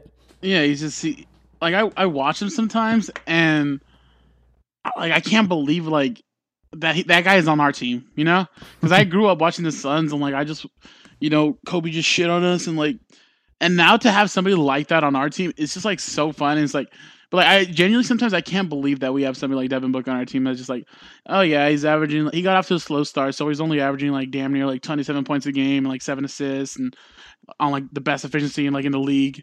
So it's I can't believe that's who he's become, and it's so fun to watch him. He's an all-star, man. If he's not an all-star this year, then I will do absolutely nothing, because there's nothing I can actually do, but I'll be really upset, and I think he should be an all-star. Well, I'll tweet a lot about it, and I will devalue what all-star means if it doesn't include Devin Booker. That's for sure. We passed Portland in the standings. That helps. Yeah, that does help. I mean, the more distance you put between yourself and Portland, Damian Lillard, you can potentially knock him out. And they have Trevor Ariza now, so you can expect a losing streak by Portland at some point, because that guy does not play winning basketball anymore. Unless they play the Suns and they're down 20, and then Trevor Ariza wants to get an and one, and make 2 threes in a row. Yeah, he becomes prime Carmelo Anthony, as Carmelo Anthony becomes a pumpkin, apparently, because he was awful against the Phoenix Suns. Here's one thing I'll say about Devin Booker. Imagine if the Suns took Bobby Portis in that draft. It'd be nice. How depressing it would be to be a Phoenix Suns fan without Devin Booker, and how important he is to the sanity of anyone in the Phoenix area who likes basketball, or anyone around the world, in New York specifically, that is a Phoenix Suns fan. I don't think that this podcast, I'll say it, this podcast would not exist if Devin Booker was not on the Phoenix Suns. I don't think I could talk about this team on a day-to-day basis without somebody like him on the team. So it's impossible to not give him an A. And I think that it's nice that, one, we have all known, right? I knew how good Devin Booker was last year. Andrew, you knew how good he was last year. Sam, I know you knew how good he was last year. Other people are starting to figure it out. And that's kind of nice, that now when you have a conversation about Devin Booker, it's not us against the world anymore. There's a few of them on our side now. And it's pretty cool to actually win games. When I was tweeting the stats about the Celtics, about Booker against the Celtics, and people were like, yeah, but what was his records those 4 games? I'm 2-2. That's solid. I'll take that. It's better than him just losing every game because D'Angelo Barbosa or Jared Dudley or, Allen Williams just are not good enough to be his teammates, And I love those guys, but it's Booker finally winning and getting the recognition. And I mean, it's so fun to see, because we can get rid of that old tired narrative that it's just empty stats, because anybody with a brain that knows basketball knows it's not empty stats with D-Book. That's right. An easy conversation to have right there. This one could be interesting. Kelly Oubre, career year, kind of across the board in every single way. Sam, why don't you start? What's your grade for Kelly Oubre? Yeah, so again, expectations, right? Kelly came into the season, I was totally okay with the 2-year contract. And I was I think he's going to live up to $15 million a year, but I'm not entirely sure. He looked really good for Phoenix in a small stretch of games last year when we were winning. But overall, he was averaging 15 and 6 or something last season. He didn't look like a future All-Star or anything. I'm going to give Kelly an A because of the career numbers across the board, because of the energy that he's infected into this team, into this fan base, having guys like Andrew write songs about him that pop off on SoundCloud and Spotify. And, just statistically, too, over the past 10 games, this hasn't changed since last week because he missed the past 2 games, so I talked about it last week, too. But he's averaging 22 and 8, 2 steals, 50% from the field, 44% from downtown. That's his past 10 games. Those are all-star numbers right there. Mm-hmm. So it's hard for me to give Kelly anything other than other than an A for the way he's playing. And he's just still, we'll see what happens when he gets back, which hopefully will be tomorrow. But he's on this trajectory right now of maybe he even can be that number 3 guy for the Suns going forward. And maybe he is looking at a really, really good contract extension, a really lucrative contract extension when he's a free agent again next summer. Andrew, what do you think? Yeah, I have an A-. Like, it's funny because with Kelly, when you think about it, that's why I think so many fans are so quick to say they'll start Bridges over him, because when you think of just Kelly as a player, sometimes, you'd wish he's a better playmaker. You'd wish, you wish he did some things differently. He's not the perfect player by any means, but you can't explain what he does when he's out there. He's the emotional leader of the team. Anytime they need to stop, it feels like he takes a charge, he gets a steal. And this year, he's averaging, 18 points a game? The last 10 games, he's averaging 21.8 points, 8.2 rebounds, 1.8 steals over the last 10. And he's shooting 44% from 3. Yeah. And like he's turning into a real player. Like, it's not just he's an emotional leader and that's all he is. He's turned into an emotional leader that's on 60-70% of the nights he can go toe to toe with Book in terms of being that sidekick that Booker needs. And I mean, he's been awesome, man. A-. I love Kelly Oubre. He's just the best. You guys convinced me. I had B. I'm gonna bump it up to an A. You guys are right. Here's the one thing. I think, Andrew, you had a great point there where you talked about how easy it is to focus on the things that he does not do well, because the things that he doesn't do well are kind of frustrating sometimes, and that's falling asleep on guys who are cutting backdoor, things like that. That drives me crazy. But I gave Devin Booker an A, so I can't really. Good point. Yeah. But the other thing is driving into some guys and not seeing the pass at all, and just and if you don't get calls, which the Suns players don't really get calls, that's essentially a turnover. It's a missed shot, but it's basically a turnover. You're missing out on some shots. But the things that he does well, he does really well. Transition, he's one of the best transition players in the NBA. But also the emotional side of the game, the sort of chemistry, the ability to bring guys up and raise their energy level. That's something that I've always appreciated. And, PJ Tucker, one of my favorite players for the Suns that played in this worst stretch of the Suns ever. He was like that too. He was a guy that just raised people around him, even though he wasn't averaging the type of numbers that even Kelly Oubre is averaging. So I'm going to bump that up to an A. I totally get it. And the other part that I think I forgot about is how well he's been shooting lately. So thanks for bringing up those stats, because that makes such a huge difference for this team. And if he comes back, and I think he may play against the Spurs, continues to hit threes at the same time that Mikal Bridges starts to hit threes, yikes! That's going to be hard to defend. That's basically two of the best wings. It's impossible to defend. Yeah. I'll say it right now. Yeah. What do you give up? Schematically, you either give up the Ayton roll, which is going to kill you, or the Booker mid-range, which is going to kill you, or the corner 3 to Mikal, Kelly, Cam, which is going to kill you. Yeah. That's the perfect offense. We could talk about the defensive struggles that the Suns have long term and whether all these guys are the right defensive pieces. But now that we finally see Booker and Ayton together, it's so clear what you can see the puzzle pieces come together. It's so clear what James Jones was envisioning in the first place. Just take those guys, make them the deadliest pick and roll duo in the NBA, or at least close, and surround them with shooters. And you can't go wrong doing that. Yep, that's right. So we'll see if that does happen. Obviously, I think that 44% or whatever it was is unsustainable, but even still, just to see him raising his overall average for this year, like we talked about last week, Sam, if he could continue at that level, which is something like 35, 36, that's huge for this team. Dario Saric, in and out of the starting lineup, in and out of the rotation entirely over the last few weeks. He's been... I don't know. I'm interested to see what you guys are going to say. Actually, Sam, why don't you start with this one with Dario Saric? What do you think? Sure. So the first thing is I believe that Dario didn't deserve at all what he got.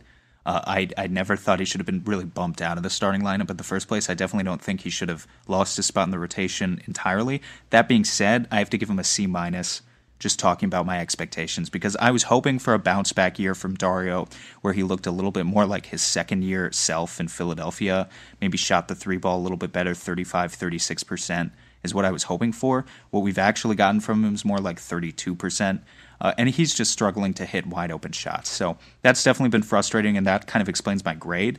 That being said, now that Ayton is back, you can see it. You can see the offense and what it's supposed to, the types of looks that it's supposed to generate. Like, Dario had 3 assists against the Knicks this week. He had 5 assists against Boston. And he's just that type of playmaking four. He can take in the post a little bit. He can drive from the elbow. He just is a little more fluid in his game with a lot of the stuff that he does than your typical 6'10" guy. And that still makes him obviously a valuable piece. I just don't know if, based on how he's played overall this season, if the Suns actually have any intention of re-signing him. Like, the vibe I kind of get from it is that Dario might be a one and done for the Suns, and I really don't know what sort of effort James Jones is going to put into re-signing this guy long term. Yeah, it's going to be interesting. I think that's one of the more interesting decisions that they have to make. Andrew, what did you have for Dario? I give him a B-. Just like I started off with a C+, but then I was comparing with like Cam Johnson. I'm like, Dario's definitely been like more impactful than Cam, so that wasn't fair. But B-, I mean, he's been pretty good at times, and sometimes he's played in not the best situations for him to succeed. And then, like Sam was saying, like it was totally BS that he pretty much just got benched for like no reason at all for the Ayton and Baines lineup, and that was terrible. And now like we're seeing he's a, like, for me, I get frustrated a lot because I like. They're doing a better job at it now, but it feels like a lot of times like the Suns weren't getting aimed the ball, more so when he was just getting integrated back into the lineup.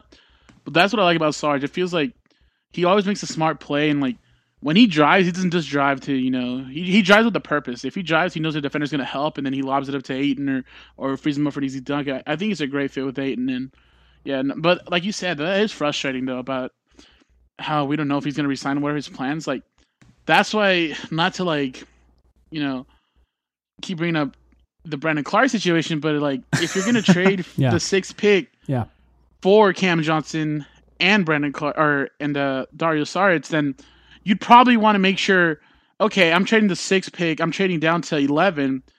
The biggest need on this team is a power forward. I'd want to have a power forward with either the 6th pick. Okay, I don't have it there. Okay, I'd like to have one with Dario or the 11th pick. And past this year, we don't know if they got that because we don't know if they're going to resign him. So that's the most frustrating thing for me with that situation. Yep, I agree with that. I gave Dario Saric a C. Saric, I got to say it right. A C. I struggled giving him anything higher than that. I considered lower than that even, just because he's been struggling lately. One thing I do want to remind people of, something that I talked about at the beginning of the season. In 2017-18, he shot 36% from 3 before January 1st and 41% after. In 18-19 last season, he shot 33% from 3 before January 1st and 39% after. Saric kind of plays himself into shape. He didn't look great coming into the season. Looked a little soft. Looked like a guy who wasn't quite in NBA shape. And I think he's going to pick it up a little bit after now that the new year is here. That's something that statistically he's done in the past. He shot better at the end of the season than he did at the beginning of the season. If he continues to do that, that makes a huge difference. DeAndre Ayton's back. We're going to talk about him in just a second. When he's on the floor, guys get open from the from behind the 3-point line, and Dario Saric is going to be the guy that's probably open the most in that starting lineup because he's the least of the threats besides Ricky Rubio, who just won't shoot it. So if he starts making that shot, that makes such a huge difference. But I think his playmaking, his ability to play better defense than I expected, and his renewed focus on rebounding, I think he actually can raise that grade towards the end of the season. I like Dario Saric. Like, I don't dislike him. I think he's not a bad player. I think he might be more of a backup power forward long term though than a starter. I'm starting to question whether or not his future is a starting power forward on a good team. I don't know. Sam? What do you think? Do you think that's Dario Saric's future? Yeah, I mean, if he can put it all together, we just haven't seen him do it in a single game this season. Yeah, theoretically, I really wonder if he plays himself into shape and he's the 37% shooter with some of the rebounding and the defense we've seen, because I think his reputation coming into the season also was that he wasn't a great defensive player, but he's fundamentally sound, and we've talked about that before. He's one of those guys where even if he doesn't generate the steals and the blocks, doesn't play the passing lanes, he stands his ground in the post. I mean, we've seen him play some good defense at guys like Nikola Jokic this season, so I definitely think he has the capabilities to put it all together and be a starter in theory. Is that actually going to come to fruition? I don't know. And I don't know how GMs are really going to see it either. Yeah. Because like right now, just if he has a similar second half of the season to his first half and he doesn't play himself into shape, he's not looking at, even with what a weak free agent class this is, he's not going to look at an amazing contract. No, even with all the cap space available, I don't see it either. Any other thoughts on Dario, Andrew? His facial hair kind of bothers me, but no, he's been for me. It's just like I watched him, and it's like he's one of the people that like make me the most upset sometimes during games though by what they do, and they make me tweet dumb stuff. I'm blaming that completely on him and not on me being immature. It's completely on him, and I just tweet dumb stuff. But then like I watch him, like this guy's a smart player, man. He's a solid player, and he's helped the Suns win the games this year. I have a rule on Twitter and Reddit. Just don't judge people for what they say during the game. Don't judge people for what they say during the game threads on Reddit. Don't judge people for what they tweet during the game. We all have thoughts that are sort of passing thoughts that seem like they're what we genuinely believe deep down inside, and they're not. So on his facial hair, though, there is, for those who watch Parks and Rec, there's a scene in Parks and Rec where Ron Swanson it goes off with his ex-wife for a while, and then he has this massive gap between his mustache, and they asked him why he shaved it off, and he says, I didn't. It rubbed off from friction.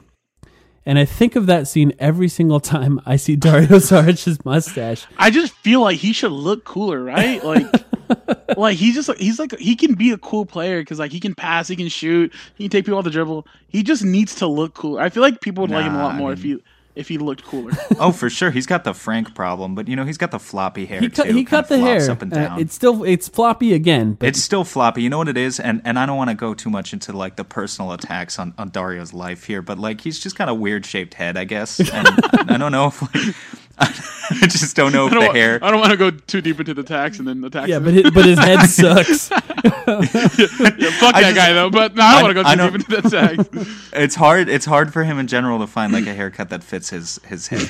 All right. If anyone listening to this knows Dario Saric, send him to VIP Barbers on Indian School. These guys are from Russia, and they're the best barbers in Phoenix. I don't care. Shave your mustache, dude. And shave his mustache. Yeah. Come on. Give him a fade. I'd like to see him with a fade. Let's give him waves, man. Come on. Let's see what that looks like. Give him something. All right, the big ticket. DeAndre Ayton. We calling him that now? Sure.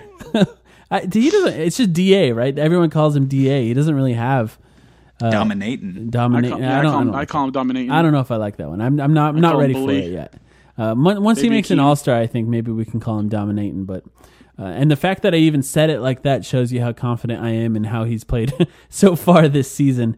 You know what? DeAndre Ayton follows one person that is on this podcast right now, and that is Andrew. So Andrew, I think you gotta be the person that starts with DeAndre Ayton. What do you think of his performance so far? First of all, it's so funny to me how people just look at me as like I'm in love with DeAndre Ayton now. When like I don't know if you guys followed me before the lottery, but I was intolerable when it came to Luka.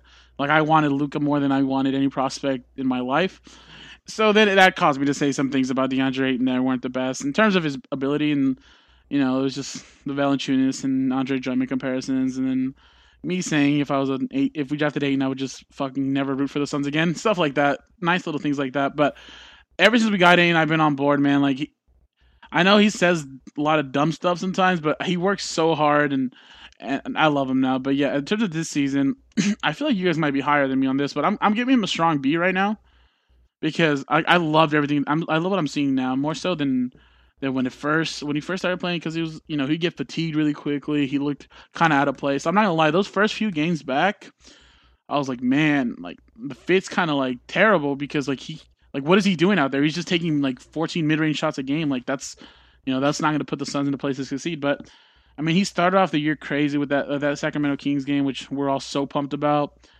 And then the suspension came. I actually had him at a B+, but then I feel like I had to take him down a notch just because of the suspension. Like a big thing I was saying was like, I forgive the guy, but like that doesn't mean what he did wasn't stupid. Like he made a mistake. But I just wasn't on the side of just keep ragging on the guy for what he did. But he did something stupid. It cost the team. Like we don't even know. It could possibly cost the team a playoff spot because we see how good he can be and how good him and Booker can be. You imagine those 25 games. You think he wouldn't add a couple wins? Like of course he would. So that takes him down a little bit. But he's been really good, especially as late. For me, I was talking to my friend about this. I feel like for the last like almost year and a half, we've been hearing Ayton say that he's going to do this and he's going to do that, and it just doesn't happen. And recently, I haven't heard him say that he's going to do anything, but he's actually like doing it. He's actually being aggressive. He's trying to take some people off the dribble every once in a while. He's actually getting more than 2 free throw attempts in a game, and like it's really fun to watch. And he still has those defensive lapses in terms of guarding the rim, but he's been great on the perimeter. He's been so improved from the beginning of last season. It's actually insane. So yeah, I give him a really strong B, and at the end of the year, it can probably be it could even be an A, honestly, with what we're seeing recently with Ayton. So yeah, no, I give him a strong B right now though. I think that if he was playing the way he is right now, and he had played through that 25-game stretch, like he had just developed to where he is right now, I would probably be giving him an A already. I gave him a B+. Sam, actually, go ahead and you talk about him. What do you have for DeAndre Ayton? I think it's kind of interesting what Andrew said, actually, because I didn't take into account the suspension at all, and now maybe I'm thinking I should have. But I gave him a B+ kind of just based on what I've seen from him on the court, and I was also frustrated in that first stretch of games with what he was doing. The past 2 games have been so encouraging with him fixing the flaws. Like you said, Andrew, just taking guys off the dribble, getting 11 free throw attempts against the Celtics. That's so fucking huge. And then he's still so good at all the things we know he's good at. He walks into like 5 or 6 offensive rebounds a game. It's absurd. He can do a tiny bit of playmaking. He's got the mid-range shot in his bag. I don't want him to overuse it, but just as a play finisher, as a high-level play finisher, there's no one you'd rather have him playing with, really, than Devin Booker and Ricky Rubio. I mean, that tandem just opens so many doors for him, and I think he's got a really bright future. So I'm happy with the B+. And I didn't even talk about his defense. His defense obviously has been the biggest development that we've seen from him this year. But yeah, I just wrote a lot about DeAndre Ayton this past week. So yeah, you can go ahead and check that out. And we're thinking about doing a video about him too, because I think there's some interesting things to break down with DeAndre Ayton. Because as we all know, talking about DeAndre Ayton online it's difficult because so much of what he does well is not easily noticed. It's not something that immediately stands out in the box score, like if he was 11 for 12 in a game or something like that. Maybe the rebounds are eye-popping sometimes, but there's not a lot of stats for screens. There's not a lot of stats for just scaring guys away from the rim by being a big presence there. I think that he's done a really good job this season at the stuff that's the hardest to get better at, and that's why I gave him a B+ as well. Now, I did take the suspension into account a little bit, but I didn't want to overly punish him for that because you just got to get over that at some point. I think that it hurts guys like James Jones and Monty Williams in my ratings more than I factored in hurting DeAndre Ayton, just because I just don't really care anymore. It's what is he doing right now? That's what I really want to evaluate. We don't have a huge sample size here of DeAndre Ayton, and he started off a little different. He struggled on offense, like you said, Andrew, with the mid-range shots.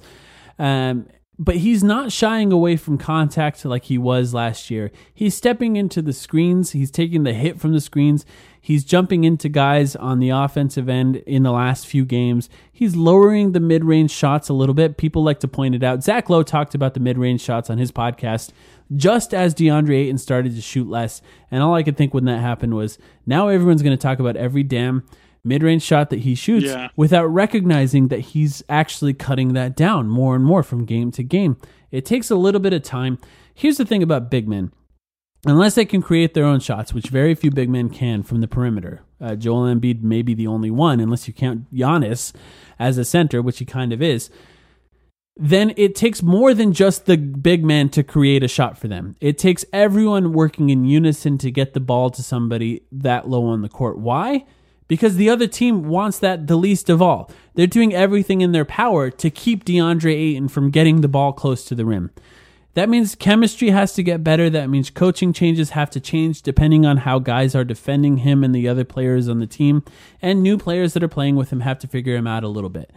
That means that I was never really overly concerned of offense in general. I think it makes sense that he's doing a little too many mid-range shots to start the season. It takes a little time.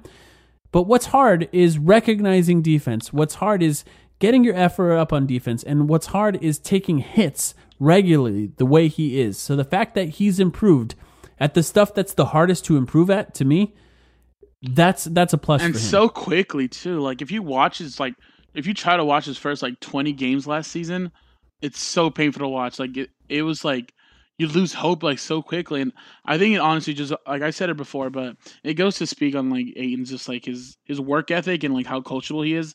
I think that's what makes him so likable. The fact that, you'd think somebody like him, oh, I'm the number one pick. I've always been the best. Like anywhere I go, like they don't have to be that coachable. Like you've seen like in the past, like Andrew Wiggins and guys like that.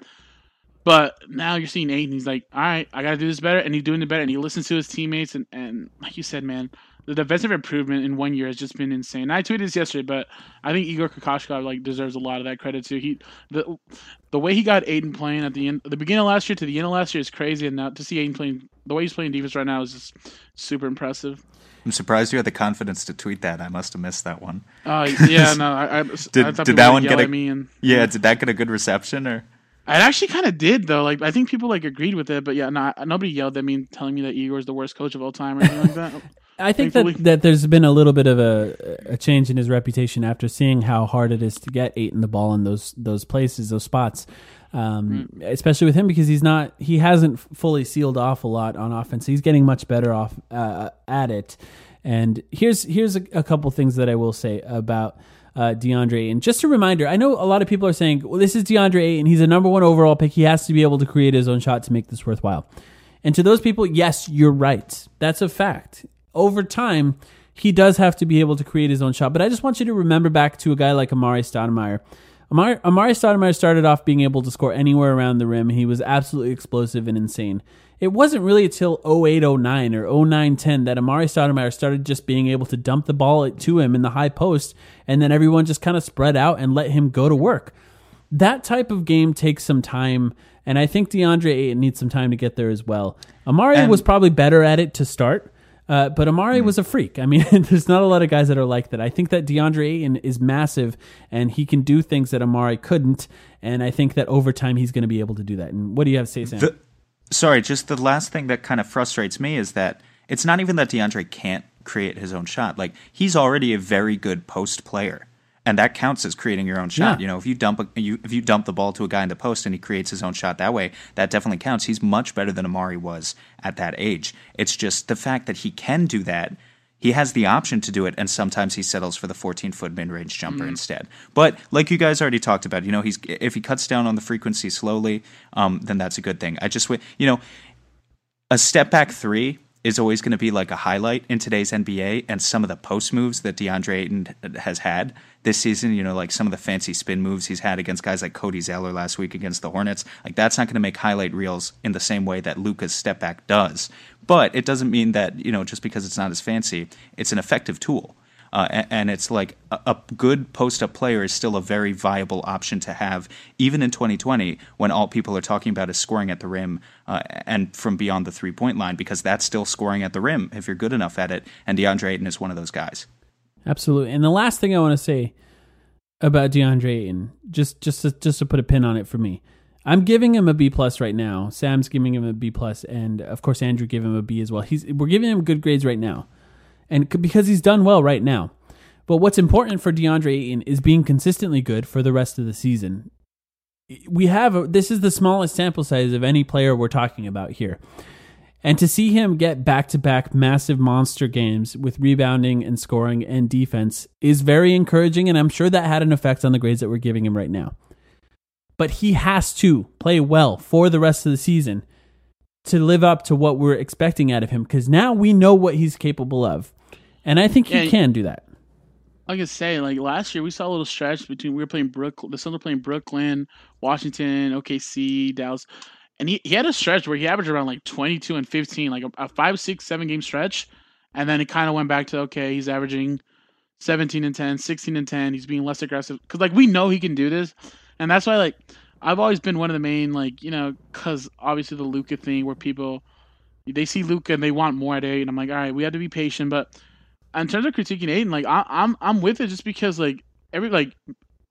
all three of us know like how good he can be and like how impactful he can be, and we're seeing it now. So when we don't get it, that's when it gets frustrating because it's in there. So it'd be worse if like we didn't think he could do it or he wasn't capable of it. We know he's capable of it, and there's so much that he's capable that we don't even know like the heights he can reach. But it's literally all up to him. Yeah, It's maybe someday he'll hit a 3. maybe he'll take one someday. Who knows? Sam, you got any other thoughts on DeAndre Ayton? That's all for me. I think you guys pretty much wrapped it up. Yeah, this is a long one, so I appreciate everyone for sticking around with us. I knew this was going to be long, but I'm glad we touched on everyone. I think it's a nice time to do a check-in with everyone and see where we're at. Andrew, of course, thank you for joining us. Andrew, actually, now that we're off topic a little bit here, you recently played Call of Duty with Devin Booker, right? Yeah, that was pretty sick. Yeah, talk about that. How did that happen? What was that like? Wait. Hold up. Way to bury the lead, dude. Like 90 minutes into the podcast. Yeah, dude, I was hoping he would bring that up right away. I told myself, I was like, I'll bring it up when we talk about Devin Booker. But then, there's just so much to talk about. This team is so interesting right now. So what happened? Tell us about that. So I was literally just streaming, and I was just doing whatever. And then somebody in my chat was like, yo, Booker. It was like so early. It was like 3, 4 in the morning. I was just a freak because I don't ever sleep. And they're like, yo, Booker's streaming. And I'm like, all right, bet. I'll tell him he wants to play. And I did. And then he just DM'd me. He's like, yo, like, I'll add you and this and that. I'm like, all right, cool. And we just played a little bit. Except he was talking shit to me, man. But I couldn't really hear him. We couldn't hear him because the game chat wasn't working. Oh, that sucks. He was talking shit to me, and he was like, yo, somebody tell Andrew to step it up. So I didn't appreciate that. So he might need to see me on the court because I wasn't cool with that. But no, like actually though, that was super cool. And then Kelly was down, I think, but he had the charity event though, so he had to cancel last minute. But it's pretty dope, man. I can't lie. They're all. That's what's cool about this team, dude. They're all like young and they're all like fucking cool. Yeah. Like there's no like weird people on our team. Youngest team in the league, and hopefully this recent stretch, they're 4-1 in the last 5 games. They won 4 out of the last 5 games. The one loss without Ricky Rubio. I'm hoping that they can build on this. I think if DeAndre Ayton becomes the monster that he's becoming, and we just figure out a way to mitigate the minutes without Devin Booker on the floor, mitigate the damage during those minutes, then I think this team can win a few more games, starting with the dreaded Spurs. So hopefully they beat the Spurs tomorrow night. Thank you for joining us, Andrew. We really appreciate you coming on. No, I appreciate it, dude. I've been wanting to come on here for so long. Like, it's, like this is like one of my dreams come true. So I'm really happy. Appreciate it, man. Dude, you just recorded one of our longest ever episodes with us. We don't. I'm not gonna we lie don't usually. to you. Yeah. I was low-key looking at the clock because I'm trying to order Chick-fil-A on DoorDash, but like I didn't want like to order it because like the dogs start barking. So I'm like, oh shit, it's getting kind of close here. But no, it was actually like, dude, I record a podcast, but then I just talk to myself, and I record for like 20-30 minutes, and that shit like so boring. That's hard. Yeah, it's hard. But when you're just talking like 3 bros just chatting it up, dude, it's easy. It's super fun. Yeah, it's super fun. Yeah, it's easy. Every week, me and Sam end the podcast and go, that was easier than I expected. But yeah, that was happening. It's fun. All right, thanks. We'll be back next week, of course. I think we'll bring it over at home because I think we found it to where we finally look at each other in the eye and, we give in constructive criticism to where I trust you. What did I do wrong? Okay, gotcha, let me fix it. So stuff like that, I look up to Ricky and Baines a lot. Not to say I don't look up to my teammates when they talk to me, but them 2 guys are the main guys that, talk on the team to where it's instruction and it's just positivity and never going to steer us wrong. Yeah, this is what we get here.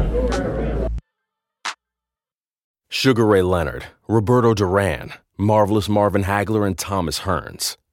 Legends, whose 4-way rivalry defined one of the greatest eras in boxing history. Relive their decade of dominance in the new Showtime sports documentary, The Kings, a 4-part series premiering Sunday, June 6th, only on Showtime. Whether you're a world-class athlete or a podcaster like me, we all understand the importance of mental and physical well-being and proper recovery for top-notch performance.